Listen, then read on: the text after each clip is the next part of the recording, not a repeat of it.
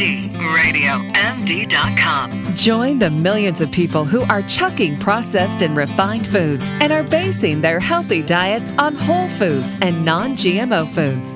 This is where we talk about clean eating. It's the Clean Food Network Show with Lisa Davis.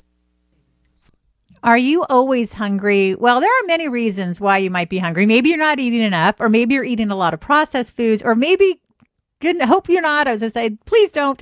Lots of those low fat, no fat foods. We want to stay away from those. We want to eat fat. We want to eat satiating, whole, good food. So thank goodness we have got Chef Dawn Ludwig, and she is going to share some great recipes from the book, Always Hungry, Conquer Cravings, Retrain Your Fat Cells, and Lose Weight Permanently. The book is by her fantastic husband, David Ludwig, MD, PhD, and I love them both. Hello, Dawn. Welcome, Clean Food Network. Hello, Lisa.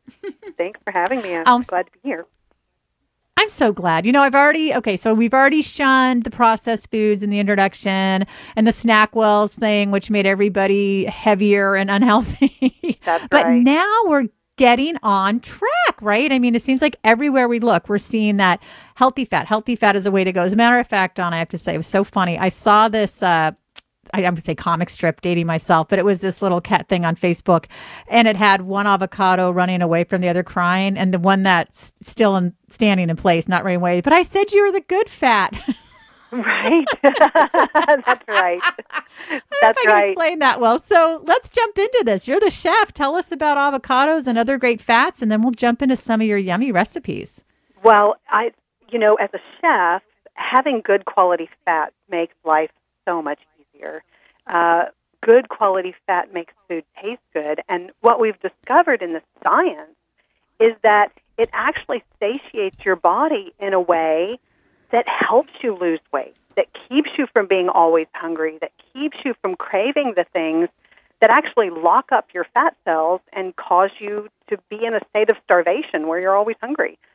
So good quality fat is something that we've done a lot of work with, and as a chef, like I said, makes those recipes delicious. Well, my daughter and I had for lunch today, I made some grass-fed organic hamburgers, and I put a lot of guacamole that I made on top and some salsa, and I wrapped them in lettuce. And then I have to say, it was really good. Now, later I'll have a big salad or a yam or something for some healthy carbs and some more greens, but it was pretty tasty. And I have to say, I'm really good and full. And so was she. Usually she eats lunch, and seriously, like 10 minutes later, she's like, I'm hungry because she just ate a bunch of crackers or something. Right. It'll do it. It'll do it to you. And, the thing I like, and the thing that we tried to do in our book, Always Hungry, is to bring a wide variety of tastes and flavors so that people could find things that they like, things that were comfort foods, things that were familiar. And also try to accommodate the other thing that happens is we have so many food allergies. You mentioned kids. Oh, yes. One kid has a dairy allergy, and the other one has an egg allergy, and then one has a gluten allergy, and then you have a vegan coming over for dinner, and your teenage daughter decides to be a vegetarian. And what are you going to cook? Within this, Within this, that's my specialty is working with food allergies, working with specialty diets. And so something I did in the book, which I think is quite unique, is brought a wide variety of flavors and then variations for every recipe. How do I convert this to vegetarian? How do I make this vegan? How do I make this dairy-free? Most of the recipes are all gluten-free. If I have a soy allergy, how do I adjust? So that when you first look at it, it can feel a bit overwhelming, but it's okay to pick and choose and find the places that work and actually make one meal, do a separate one that's vegan and one that has meat in it, and parts of it are the same, and everyone feels like they're eating the same thing. You don't feel left out. It's really fantastic.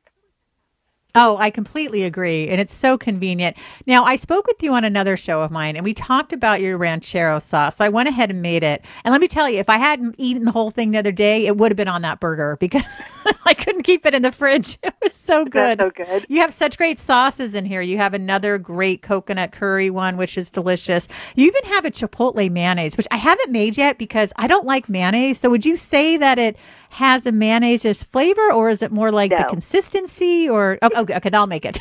Yeah, it's more of the consistency. And the thing with the mayo, Okay. I decided to do things a little bit differently in the book. And one of the things I made was a basic mayo, and I made it vegan so that it will accommodate every food allergy. In Nice. things like I use it in a couple of the dressings. And so you don't get that real mayonnaise flavor. When you mix it with chipotle, it just gives this nice consistency. And it's versatile. You can give it to anybody. So again, you're sitting at the table and you've got a vegan and a vegetarian, someone who's dairy free and someone who's egg free, and everybody can have it. And the other thing about the sauces that I was really adamant about, two things. First is bringing restaurant quality foods to the home kitchen. That's essential. And the second, making it easy enough that the home cook can do it. So the sauces really require getting a bunch of ball canning jars, lining them on the counter, putting ingredients in each, taking an immersion blender, and each one is blended until it's the consistency you want it, and put a lid on it, put it in the refrigerator. And it's simple. It's the coconut curry, the ranchero sauce. Now, the ranchero sauce takes a little more because it's cooked, but love these things.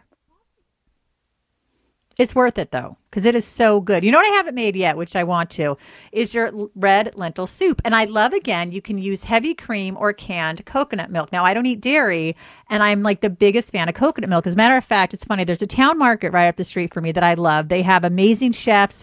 They make everything fresh every day. They use whole food, good ingredients. And he said, I want to make a curry soup tomorrow. And I said, oh, you're going to put coconut milk, right, instead of cream? Because sometimes they put cream. He's like, yeah, what? You're right. Okay, I'm making that. So I'm like, okay, I will be there. Now, I know I should be cooking myself, but it's nice when you can trust a place that you like. And again, but I need to learn myself. And that's why your book's so great, bringing those restaurant meals home. Although it is nice to go out sometimes too. Of course it is. And something that I did with the soup, again, I try and keep it basic for people so they can adjust to their own flavors.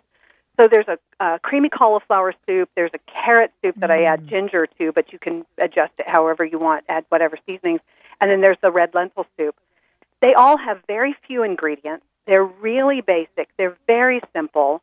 But something like the lentil soup, add curry and coconut. You've got coconut curry lentil soup. Add thyme, and you've got, or herbe de Provence, and you've got a more French kind of lentil soup. Any kind of flavors you want to add to it, and you can make it your own. Add cream or leave the cream out, depending on what you're eating it with. And same with the cauliflower soup or the carrot soup. You can even, with any of these, you can, before you season it, take a little bit out and puree it, and they're great toddler foods. So the versatility that is so true.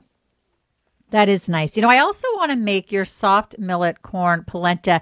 My mom used to make millet, and I never liked it. And then I started using organic chicken broth, hormone-free chicken broth. And I tell you, it made a big difference. Now, if you're, you don't eat meat, you can maybe get a vegetable broth or something. But it can be kind of bland. So I'm excited to try your recipe with it.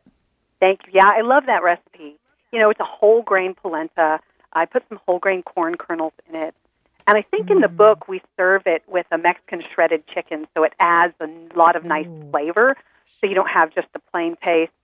I have to say millet and quinoa are just really kind of boring to me, so I've tried to put them in the book so that in ways that people will like them.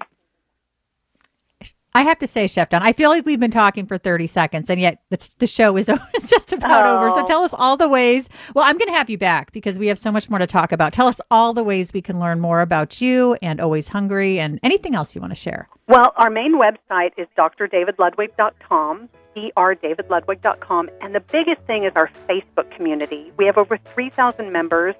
Go to groups and look for Official Always Hungry Book Community. David and I interact daily with our readers, which is quite unique fantastic. as well. Oh, wonderful. Oh, everybody, thank you so much for listening to Clean Food Network. I'm Lisa Davis. Don't be always hungry. Eat some fat, healthy fat, and stay well.